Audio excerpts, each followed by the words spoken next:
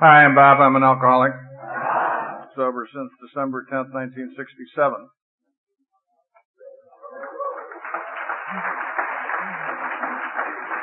Hi, I'm Ken, and I'm an alcoholic, and I'm sober since July 5th of 1970.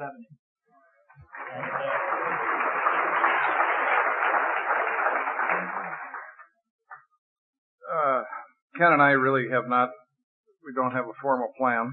We're here to talk about spirituality and how it operates in our lives and in our programs.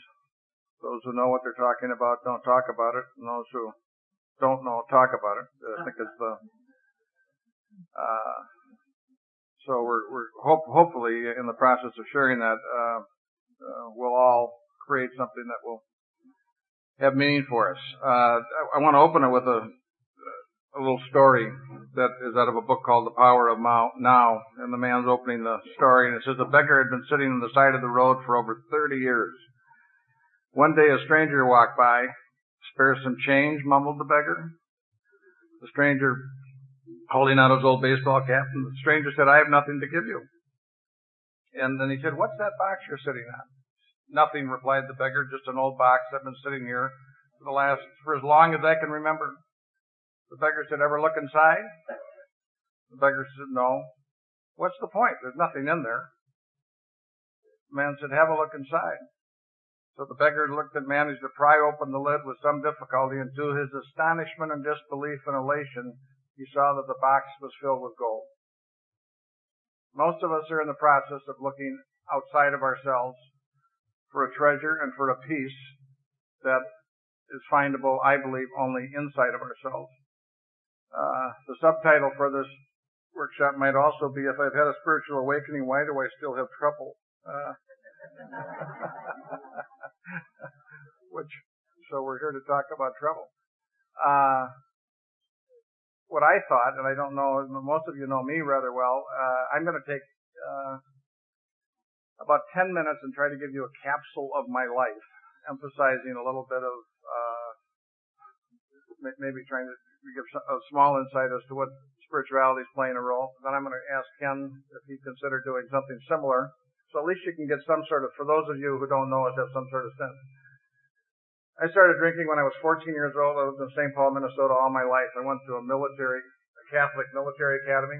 We drank in high school like most people drink in college. Drank my brains out, went to the University of Notre Dame, drank my way out of Notre Dame in the middle of my senior year. Loved alcohol, loved what it did, made the noise go away. It gave me a sense of peace and well-being that nothing else that I have run into did. I knew I was in trouble with it. I knew it caused me difficulty, but by and large, I had found an answer. And as someone explained their drinking story, there's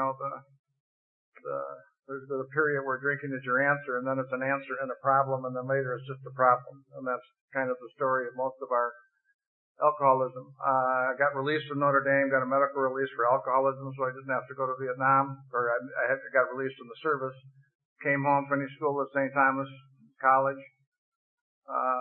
Spent the last year of my drinking living, not on Skid Row, but I'm working at a liquor store, worked as a waiter, drinking a quart a day.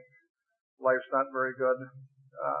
No one knows where I am. I'm kind of isolated and ashamed of how I'm living my life. No, I've got a big problem, but the problem seems symptomatic. Seems like I'm using it as a solution. I've tried sobriety. I had 2 fairly long periods of sobriety. That sure as heck didn't seem to me to be a solution. And got beat up at a party, lost the job, bankrupt, went home, asked my father if I could move back in the house for a while.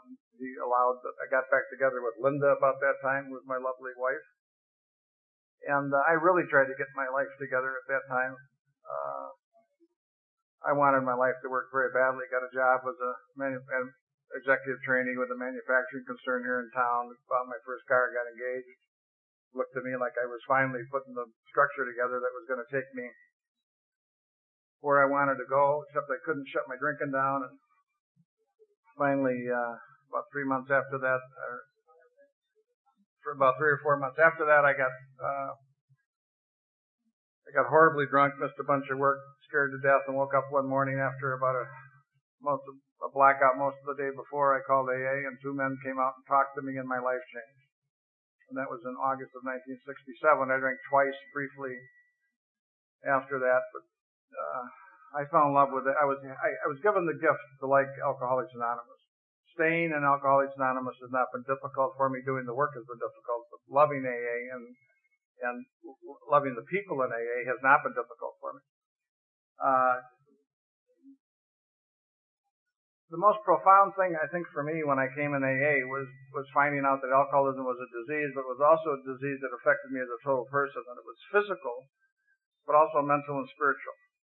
And that the physical part, my sponsor told me, we could all argue about that, he thought a small part of it, maybe only 10%.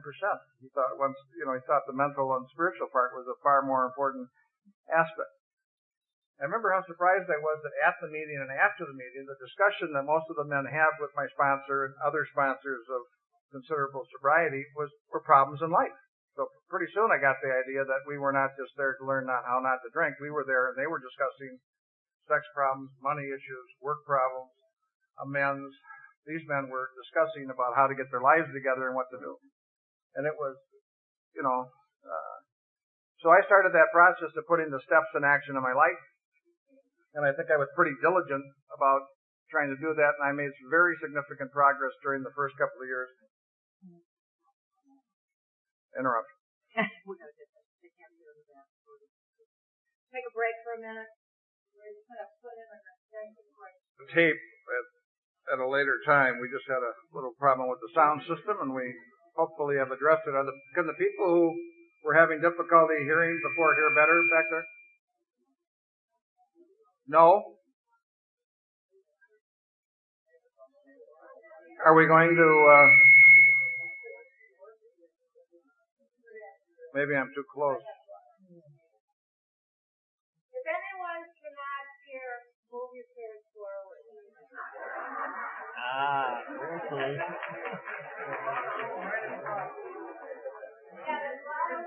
There's about 20 chairs that are down here in front, if that would assist anybody. All right, can we quiet down? I'm going to go for it again, and we'll give it a run. So I came into Alcoholics. Oh, we're going to move. Okay, we're going to hang on. Okay. Not working. My God. No. Can you hear me now?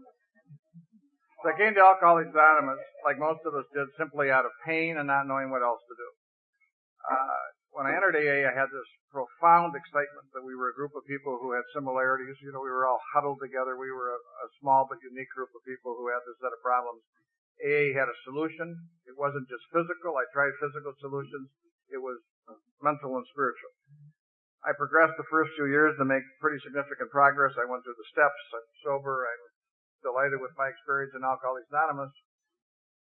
And then kind of a funny thing happened to me. I kind of hit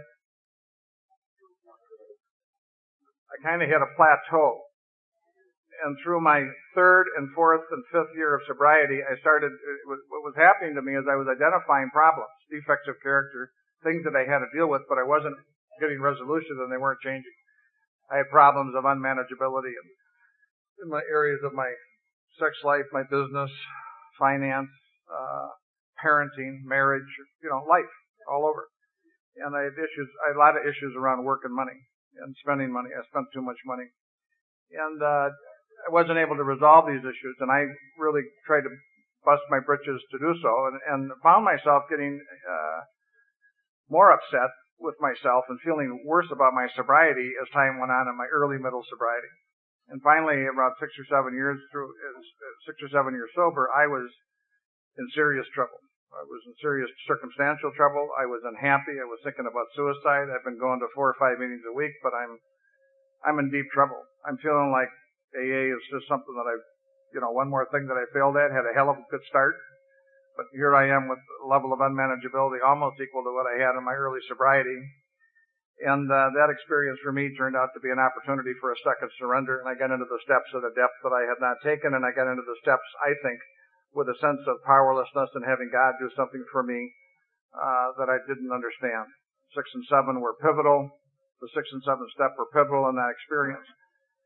And from that experience, and then subsequently going on through my 34th year of sobriety, I think that the spiritual walk, or the walk of sobriety, or if you're going to grow, is a period of ups and downs. But I think life is a school. I think the subject is love. I think that in the process of living life, the universe and God will present me and you with the issues that don't work very well. And we'll press them up against our nose, and we will have the opportunity to resolve them. Most of them are illusions. They aren't very difficult, but we're in love with them, and there are illusions, and we don't give them up very easily. And I think the spiritual walk is a process of trying to stay open. I believe, especially the last number of years, I've come to give great import to the word spiritual awakening. I think what has happened to me and to many of us over a period of time is we're more awake. We're simply more awake. And in the process of being more awake, we don't do some of the things we used to do when we were asleep. An awful lot of the things I did in my sleep. An awful lot of the people I hurt, an awful lot of the things that I did, I wasn't awake to them. And now, over a period of time, by taking the steps, by working with a sponsor, by going to meetings, and by doing some spiritual work, I'm more open. And as a result of being more open, I see things earlier than I used to, and I have an opportunity not to just be a machine or a reactor. And so that's kind of where I am. I'm going to turn it over to Ken. Let Ken tell you a little bit about himself, and then we'll stumble on someplace else. Hi, I'm Ken. I'm an alcoholic. Can you hear me now? Can you hear me now? Okay. I'm the youngest of 7, a typical Irish Catholic family, and my family were divided into 2 groups. Either you're in AA or you need it. You know, I'm the only one who's made it, so in the process I've lost brothers and sisters behind this thing. I go to meetings, and it's pretty common now to hear, and which is nothing wrong with it, people sharing about taking a drink of alcohol and it going down and doing all these wonderful things. Well, we came into the system the old Irish way. We just started when we were young and got used to it, you know. And the deal was in the 50s, 40s, and 50s, you could drink in New York at the legal drinking age was 18. My brother was a bartender. I went into a bar when I was 13 or 14. I was about 5'11". Sat there, and as long as I shot darts and played cards and mind my own business, I could drink. So I didn't have that experience of drink doing that big number on me right away. It did a number on me over the course of time. As I stayed in the game, as our literature says, we drink to a point where we just can't drink anymore. You know, we cross over a line, and then we can't go back. And that's the kind of alcoholic I was. I was of the educational variety. I just kind of, bumbled and bumbled along. And went through all the things that you go through. Grew up in the city, and at that time, my dad had passed away. My mom was raising 7 kids. I was the youngest of those kids, and I made money as a runner. I ran the book for a while. And the thing was, I became very good with numbers. And I was failing math in school, but making more than the teacher who was teaching me. So I had a lot of those illusions. You know, I spent a good part of my life trying to escape from a reality I was never in. And much of what I did would be like housekeeping in a dream. Kept you busy, but it wasn't real.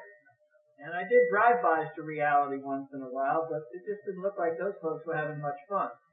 And so basically I created my own world, and I lived in that world. And I thought it was real. You know, to me it had become real. And when I finally got around to making it to Alcoholics Anonymous in the 70s, it was a case of I was living with my mom in a senior citizen place. I had been there long enough to start to use the walker. And my wife and kids had moved away from me for their own sanity. And I was in the process of going to jail because I had a habit of finding things before people officially lost them. And the end result of that was I was in total turmoil. And when I got sober, to show you where I was at, I was sober about 6 months. I came in July of 70. Bill Wilson died. And they broke his anonymity in all of the New York papers. I mean, that had already been, spoken to by the folks in the powers that be in AA. And so suddenly his anonymity was broken, and the headline in the paper said, "Co-founder of AA dies." And I called my sponsor and I said, "Wow," I said, "this thing looks like it might work, and now the owner dies." And I thought they were going to cancel all the meetings. That's where I was at. So he said, "Keep going with the meetings. The rumor is they're going to try to keep it open for a while." So it gives you some idea of the mindset I had when I got here. And like Bob has said, when I came in, I got off to a really good start in AA. Being alone at that time was the best thing that could have happened to me. But then when I got back with my family after 18 months, the reality of being a father and a husband and all of those things came right back to the fore. And I had to start dealing with stuff that I had very carefully not dealt with. And found myself like in a free fall. And the end result of that free fall, these folks can't hear back here. Yeah. Get closer to them. How is this? Is that any better for you?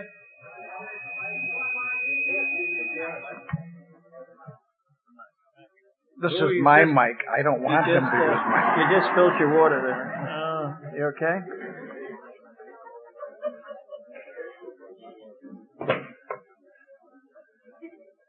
Your Honor, at this time we'd like to enter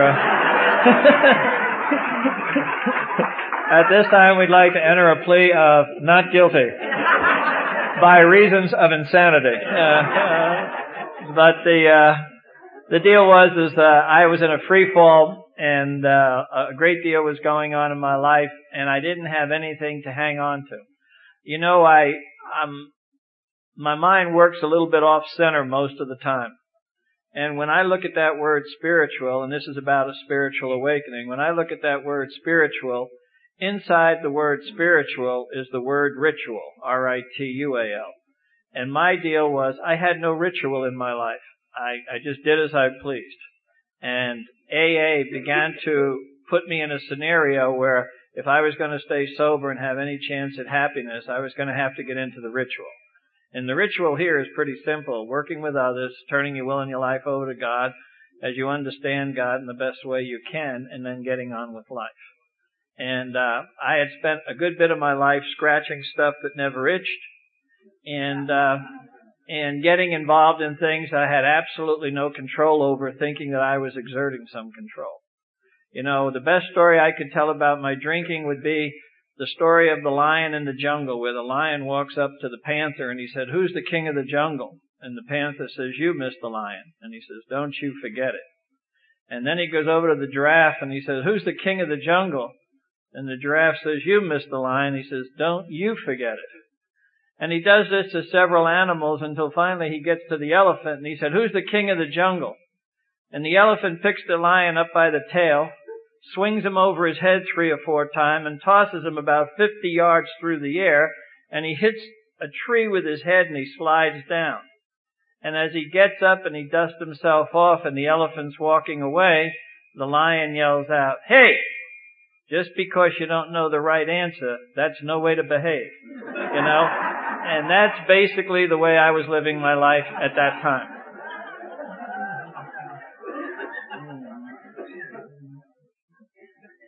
So we decided that this microphone has a better delivery system.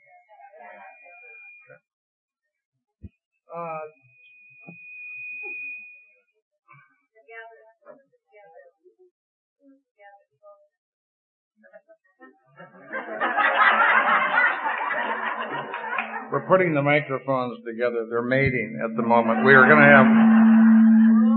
to have little portable mics any moment. Rarely have we seen a microphone fail. Is put in this position.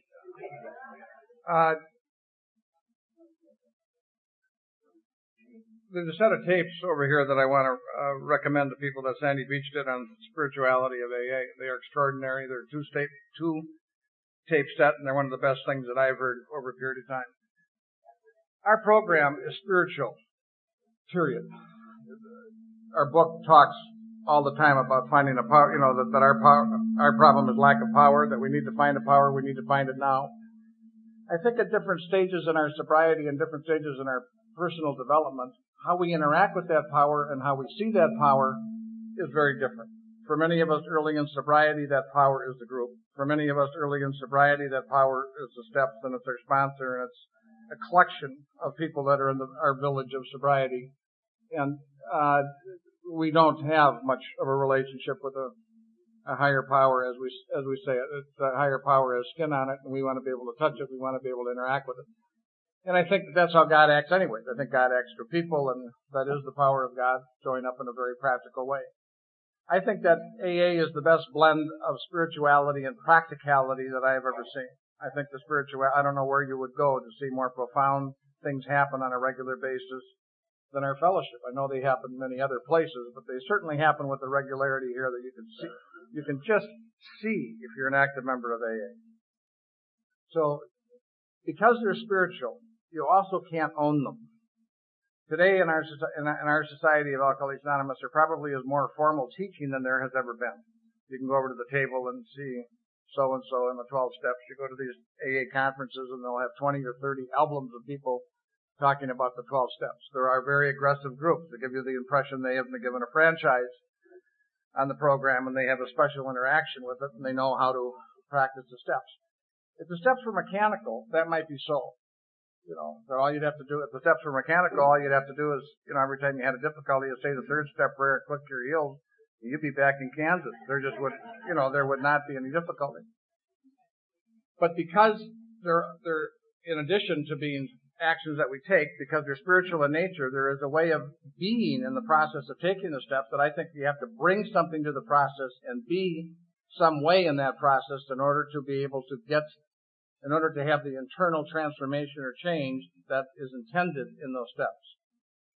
And there is no formula. If you ask me, how do I have to be? Every time a sponsee or a friend has a problem, what they want to know before they leave the house is, what do I do?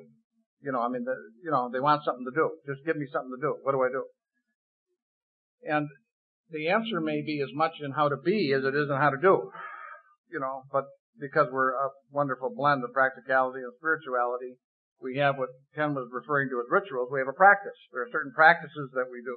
You're more likely, if you're doing the right things, if you're talking to your sponsor, if you're reading the book, if you're working with others, if you're going to meetings and you're trying to practice these principles, you're far more likely to get lucky in that process.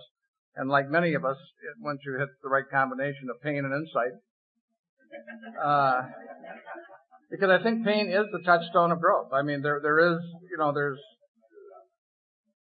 having pleasurable times is just fine, and I sure prefer them and like them, and most of my growth has come in trouble times.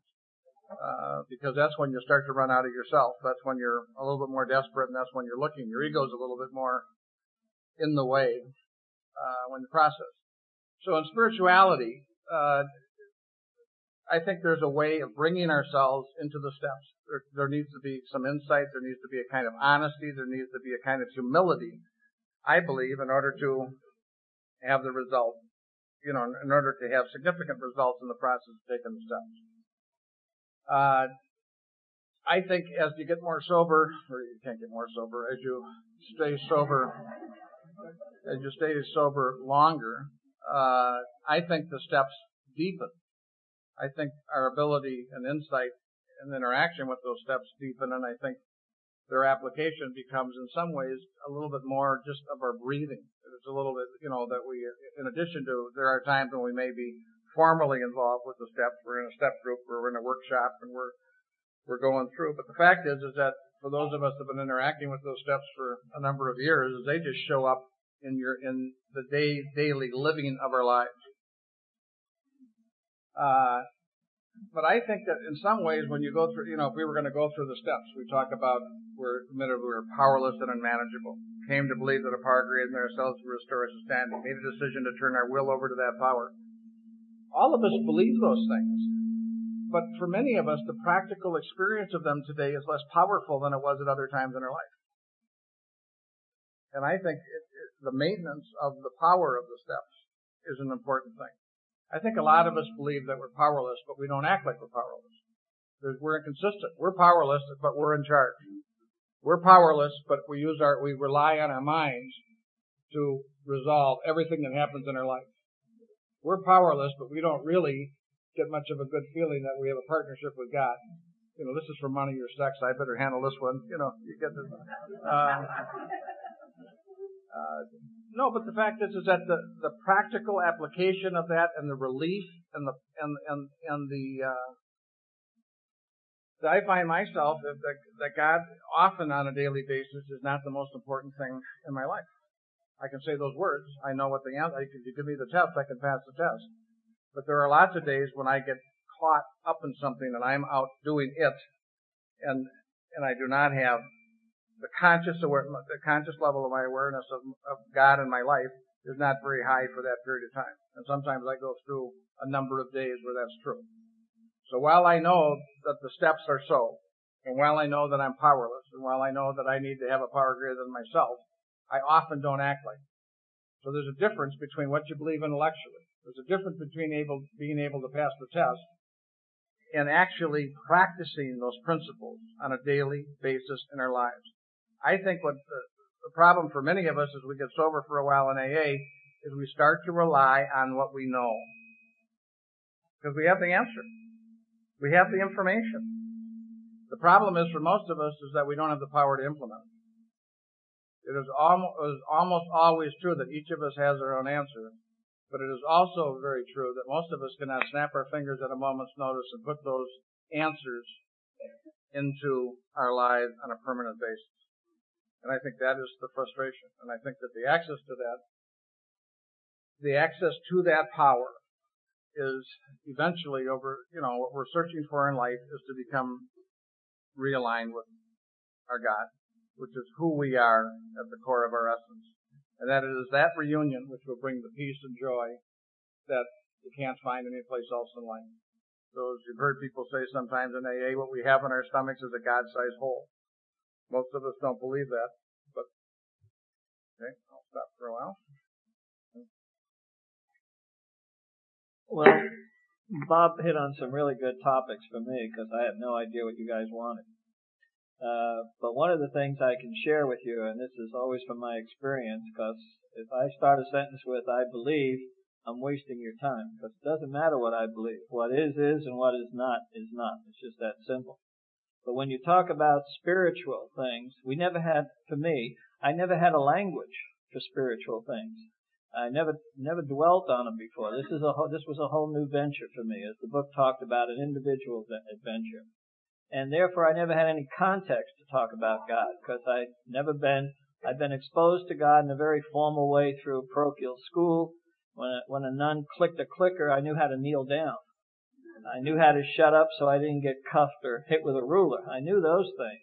But, I always thought when I looked at God on the cross in the parochial school, that's my idea of God today, but that's what it was at that time, was the fact that if this is the way his family treats him, I can see why he has few followers. The bottom line is that it just is not a great thing to be showing a 7, 8, 10-year-old kid and saying this is the way it's going to end up. And so the reality was I didn't have a language or a context. And when I started to feel the things I felt inside, I knew there was something going on, but I didn't know what to relate it to. And in the text of Alcoholics Anonymous, there's a lot of things which we read, and when you read them the first time, it's from an informational standpoint. But it's not a case of taking it and ingraining it and moving on with it as part of your life. For example, on the third step, I'm always entertained by the fact that people will read and they'll accept the fact that lack of power is our dilemma. And then they have a lot of trouble taking the third step. And you look at them and say, the guys who wrote this book not only had some spiritual insight, but they were street people. And what they do is they have you giving up something you don't have. Even if you give it up, you haven't lost anything. Because you never had it in the first place. And the bottom... Lack of power, yeah. Are we okay?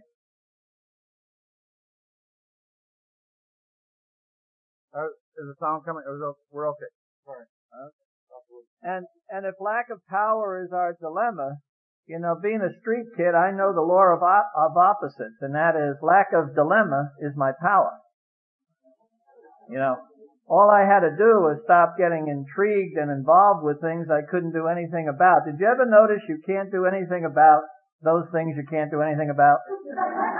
You know, you guys might have caught on to that early. It took me a while into sobriety to figure that out. I mean, I was working with a modem that just didn't have that.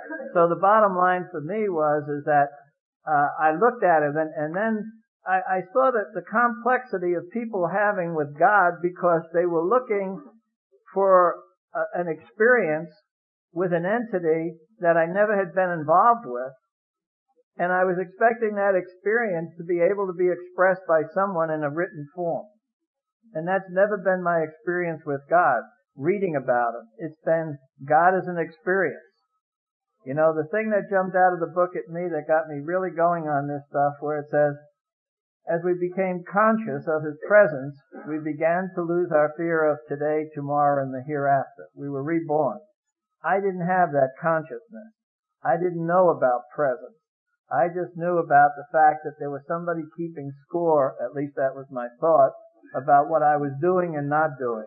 And I didn't know that this entity, this inner part of me, was going to be something is a permanent nature, and everything else I dealt with in life was impermanent. You know, it's very hard to say to people today, because I've had this experience, that if you're involved with another human being, there's only three things that can happen from that involvement.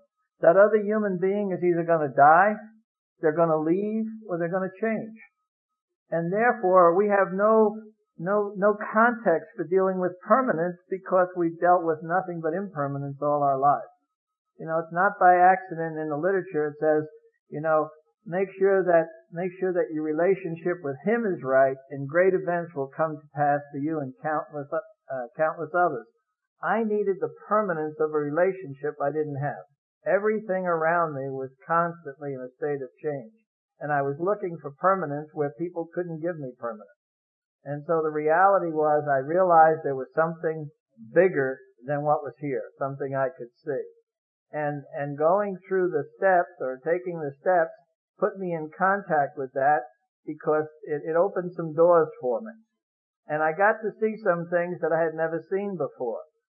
You know, it talks about in the literature where people say, you know, if we keep surrendering to this entity, to this power, then we'll become like the hole in the donut. You know, have you ever heard that one? Well, I'm here to tell you something that I found out for myself. And that is, it's good news. And the good news is, we are the hole in the donut. And the good news about that is that donuts come and go, but the hole is always there. You know? So, there's a continuity in life that you cannot get through words. You have to experience. And it's been my good fortune in sobriety, as Bob alluded to, that I've been put in scenarios where I've seen my own powerlessness, and I've been put in touch with that entity. And as, you know, you hear people say, I had a moment of clarity. I had an epiphany. In our literature, we say we had the ultimate glimpse. We just get a snapshot of it. And it's enough to keep us going. And that's why I think we do these kinds of things. We're all on the path, heading in a direction, and we're not quite sure of the road marks, but we know the experience has been that after we've passed a certain speed bump, we seem to be better for having passed that speed bump. We seem to have a strength that we didn't have prior to it. We seem to have an insight that we didn't have prior to it. And we're not all at the same speed bump, so it's very difficult to find someone you can sit and really talk to about this stuff, because the reality of my existence is we're all at different points at different times. It's not about holding hands and skipping down the path together. You know, that's just has not been my experience. And so, with something like this, I look at it that I'm here today because this is where I'm supposed to be. If I was supposed to be any place else, I'd be there. You know, that's how complicated my life is. I had a son who died in 1993.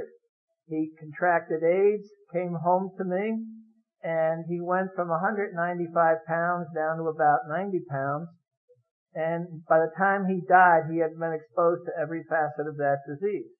He had Kaposi's sarcoma, a brain tumor, cystic lung. There wasn't a thing he missed. And in the reality of watching my son die, I came to a depth of how powerless I was. This was something I didn't think God should give me. I thought I should have gotten a free pass on this, a get out of jail card or something. Here I am in AA doing what I thought was pretty good stuff, and somehow I thought I was exempt from life. And the life here was that as he was dying, I got to see things in depth that I had never seen before.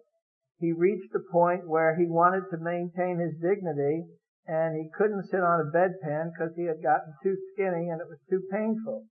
So he wanted to use or have access to the bathroom. So I would put comforters and pillows on the floor. And I would watch my son drag and crawl across the floor to go to the bathroom. And it was a distance of maybe 12 feet from his bed in his room. But the thing was, it would take him half hour to an hour to get there sometimes because he took mini naps in between. He had no energy. And it came to me one day as I was sitting there watching him crawl on the floor that I crawled on the floor and I lost my dignity. My son was crawling on the floor to maintain his dignity. So it's not the action that determines why you're there. It's why am I here? What am I doing? What is this about? And the reality for me was when he actually reached the point where he died in the hospice that I had volunteered in for 10 years prior, I got to go into his room and be there when he had a moment of consciousness. And we had stopped all the medication. And he said the most profound thing. He said, he looked up, he wanted to know where he was, and I had to tell him he was in the hospice. And that his mom, I was now divorced from, was there with my husband-in-law.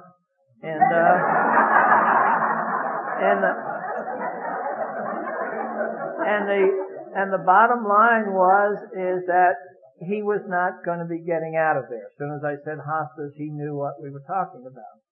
I had an opportunity to watch this 29-year-old son roll his head to one side of the pillow, and he was in the world. And when he rolled that head back, he was of this world.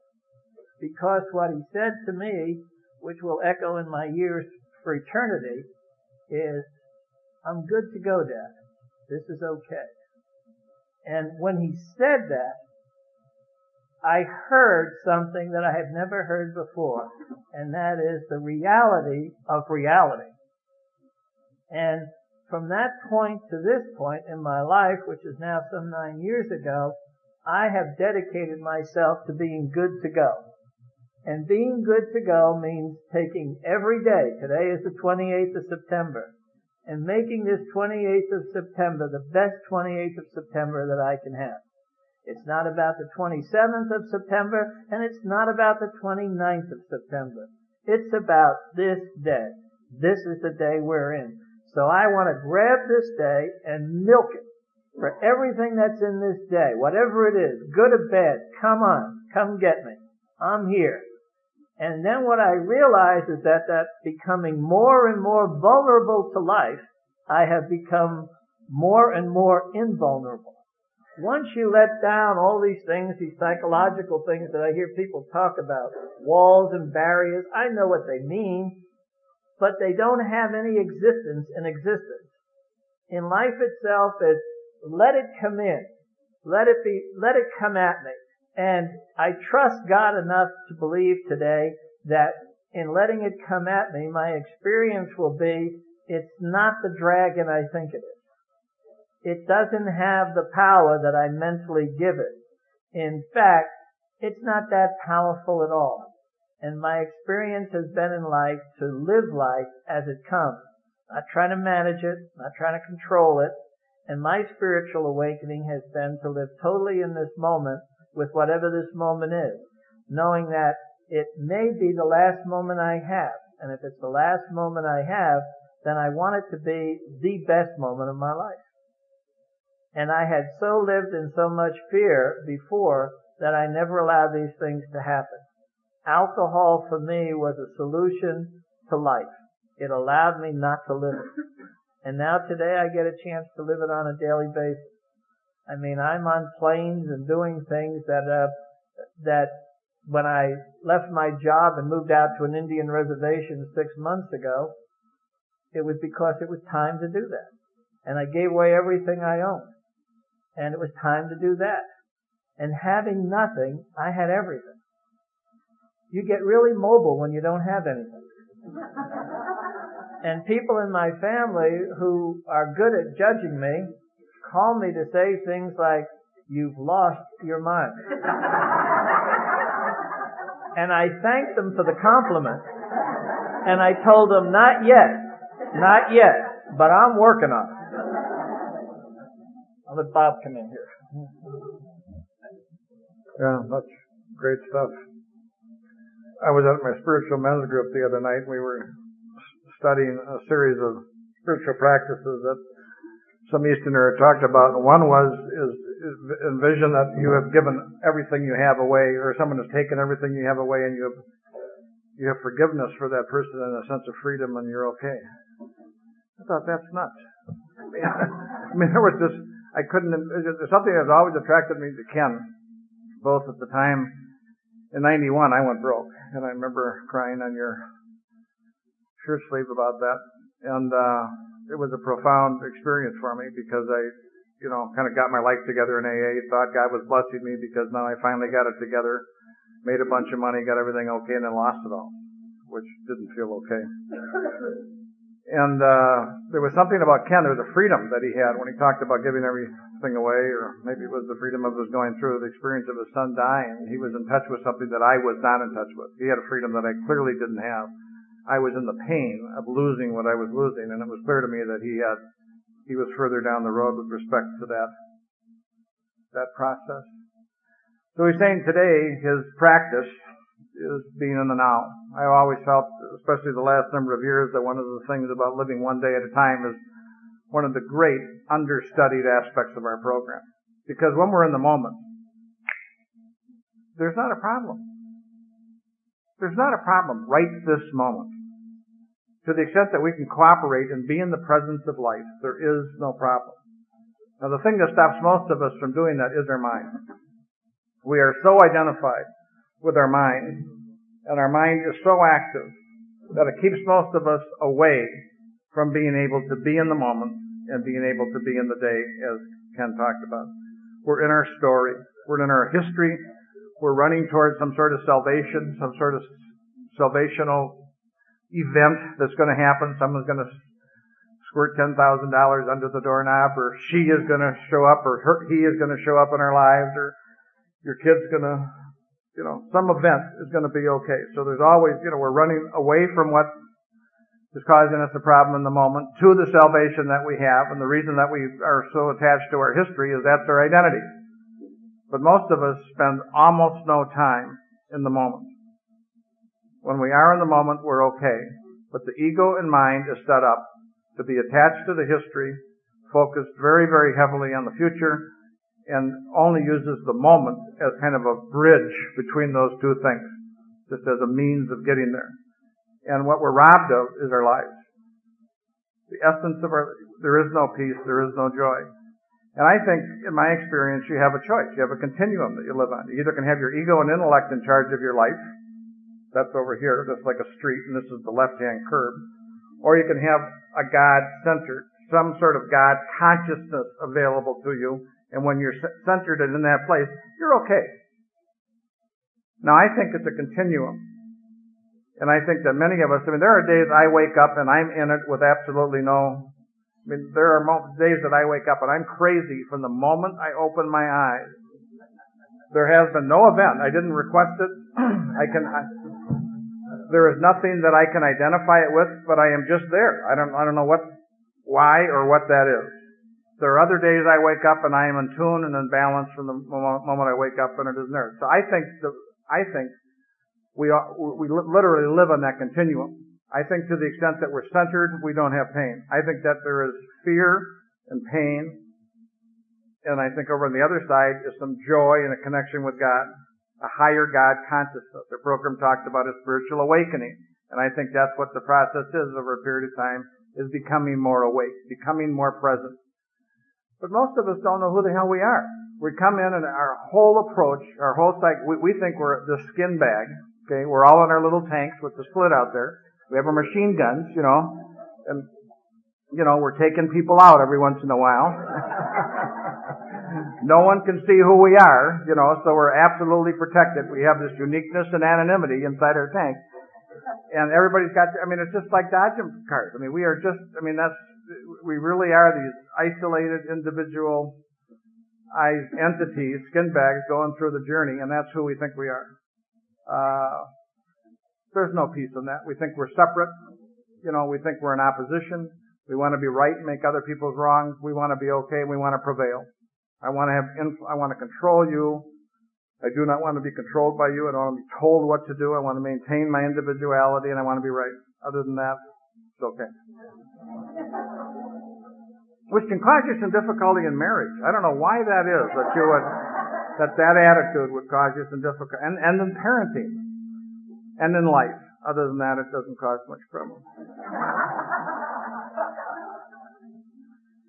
But if you don't know who you are and you don't know what life is about, it isn't very surprising that you would make those mistakes.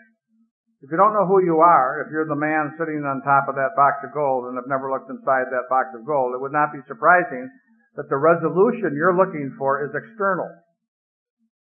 And it wouldn't be very surprising that you have had, over a period of time of trying to resolve the issues, you have had temporary relief from the issues of your life. So when you've had financial issues, you have gotten some money, and for a moment, the reception of that money seemed to resolve your issue. Most of us have found out that it didn't resolve the issue. It was relief, not a cure. And that's what most of us want in life. We don't want a cure. We want relief. A man described it once as if you're standing in a pool of liquid manure, and it's right up to your nostrils. And the guy leans over and says, "Can I help you out?" He said, No, I'm okay. Just get that guy over there to stop making waves. Most of us do not want a cure, okay? We want relief. We want the symptom to go away. We do not want the operation. We do not want the procedure. We do not want the change that is significant enough to give a cure, because that involves change. And most of us are so strongly identified with with the package that we now have intact, that change looks like death. It does not look like change. There's a lot of fear because of how strongly identified we are with our story and our presence. And I think that is one of the things about a spiritual journey, and I think that that's what we're all on, is it takes a kind of fearlessness. It takes a kind of courage. I think the process for many people in life, one of the great questions is, when did you stop growing? Because I think the temptation of life is that you gather enough information, and once you think you've got enough information, you shut it down. No more information is getting in. You've got enough. You know who to hate. You know who the good guys are, who the bad guys are, what you need to know, what you don't need to know. That's it. I grew up in the neighborhood. I live in the neighborhood. I know all the answers. That's it. Well, life isn't like that. But many of us have shut it down. Many of us in Alcoholics Anonymous have shut it down. We have memorized the menu, but we don't eat the food. We're dying of lack of nutrition, and we have memorized the menu, and we are spouting the menu to each other. The words are not the food. They point to the food. They describe the food, but they are not the food. You have to put it in action and have the experience. That is the food. That is the nutrition. But many of us have settled with describing it and not eating it. Or we talk about the times when we did eat it. Okay? But the nature seems to be, like the Lord's Prayer, give us this day our daily bread. Would it be that something I did 10 years ago could sustain me today? It can help sustain me, but it, in essence, will not sustain me. It's what I'm doing today that will sustain me today. It's the spiritual condition that I'm trying to maintain today that will give me the stability and presence to be able to be. And I think one of the most frustrating parts is that spirituality is not informational, it's experiential. which I think is one of the great things about our program, is we encourage the sharing in a way that is experiential. We want you to share your experience, strength, and hope, not your ideology, not your philosophy, because there's something special. There's an integrity and a strength that comes through when you take your experience. It's more powerful. I think those two men that made the 12-step call on me altered my life in the sharing of their life with me. I have never before talked to a person who had a drinking problem. I've talked to experts in alcoholism. I've talked to family counselors. I've talked to, lots of experts, but I had never talked to a drunk. And two guys sitting in a booth in a matter of 2 hours altered my life. And I knew that something had changed. There was no question that in that conversation with those men knew what the hell they were talking about and that they had found an answer. And it sounded like what they had gone through was similar to what I was going through. And I wanted to go find out what the hell they did.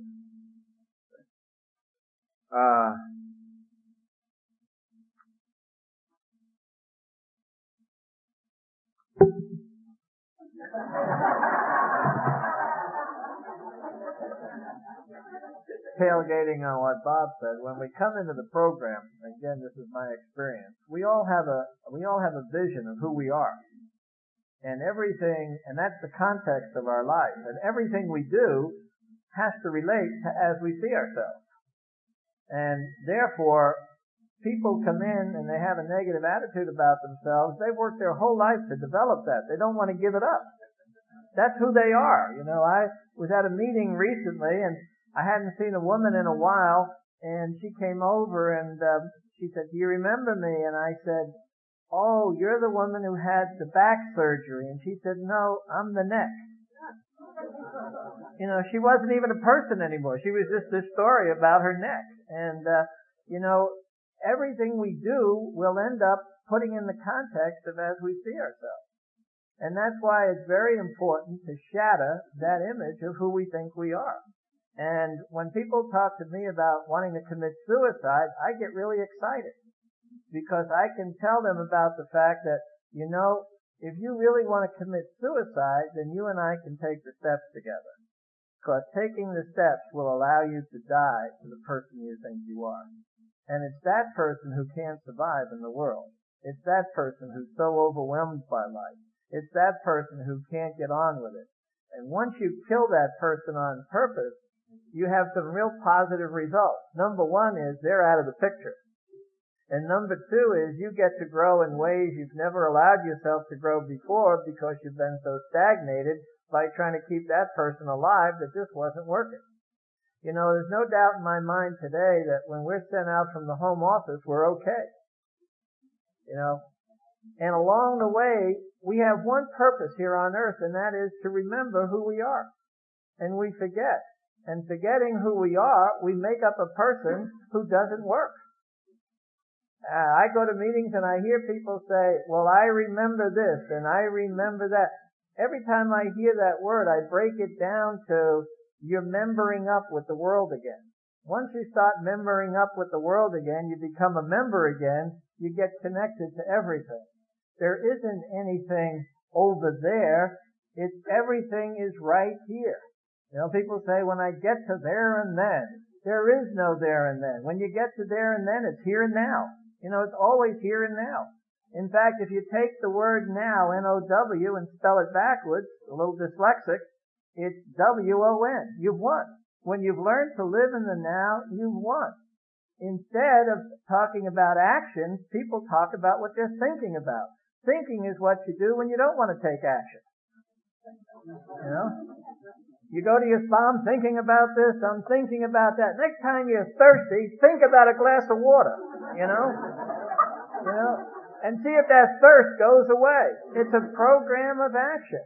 In fact, if you look at the word thinking, the last 4 letters says it all. K-I-N-G. We've made thinking king. That's who we are. I have great thoughts. Well, how do they relate to your life? I don't know. They're just really good thoughts, and I have good intentions, and I have all these other things. And the bottom line is we've made thinking king, and we've done away with the action part. And that's what this is about. This is a program of action, getting into action. Like Bob, I found out, after being retired for 8 years, the company paying my retirement plan went bankrupt. So I had to go back to work, as though I had never been out to work a day in my life when I was in my mid-50s. And it was something I didn't plan for. But along the way, it opened the door to another lesson. And what I found out is, and I'll pass this on free, this won't cost you anything, and that is, you can only lose what you do not have. You cannot lose what you have. So if you have developed the internal stuff, you cannot have that taken away from you. You can only have taken away from you external things, which by their nature are impermanent. And once you accept that, I go to meetings, and I've said this myself when I first got sober, so every time I hear someone say it, I get excited. You notice in Alcoholics Anonymous, the only thing we do completely is we lose everything. Did you ever hear anybody say, well, I lost a little. I lost some of what I had. No, we're losers. We lose everything. I lost everything, and I was left with what? Nothing. You hear that all the time. Well, let me tell you something. I said that until it got nauseous. And what I found out today is the everything I lost has turned out to be nothing. And the nothing I was left with has turned out to be everything. I couldn't tell the difference between nothing and everything. I'm going to do something that I do with new guys that I work with and see if you guys catch on to this. Okay? This is heavy stuff. I move fast. When you're unscarred by education, you can move very quickly. Because the normal rules don't pertain to you. Everybody in the room, now I'm assuming you're all over 21, those who are under 21 can participate too. I'm going to ask you, which is your strongest hand, your right hand or your left? So those of you who know at your age that your right hand is your strongest, just raise it up. Okay. So you look around so you can see all the right-handed people, okay? Alright, those of you who know your left hand is the strongest hand, put it up. Okay, if you're going to open ketchup or something. Okay, now you ready for this? This is heavy stuff. Put your hands together in front of you like this. And push as hard as you can and tell me which hand wins. I get the impression that neither hand wins, and the reason for that is the ability to overcome myself is not within me. I have a mind that the minute I begin to exert pressure in one direction, what does it do? It exerts pressure in the other direction. I am getting all the power to change from within. I just don't have that power. So what we teach you in AA, hopefully, is to relax your hands and ask for that power greater than yourself to come into your life. That's the power we need.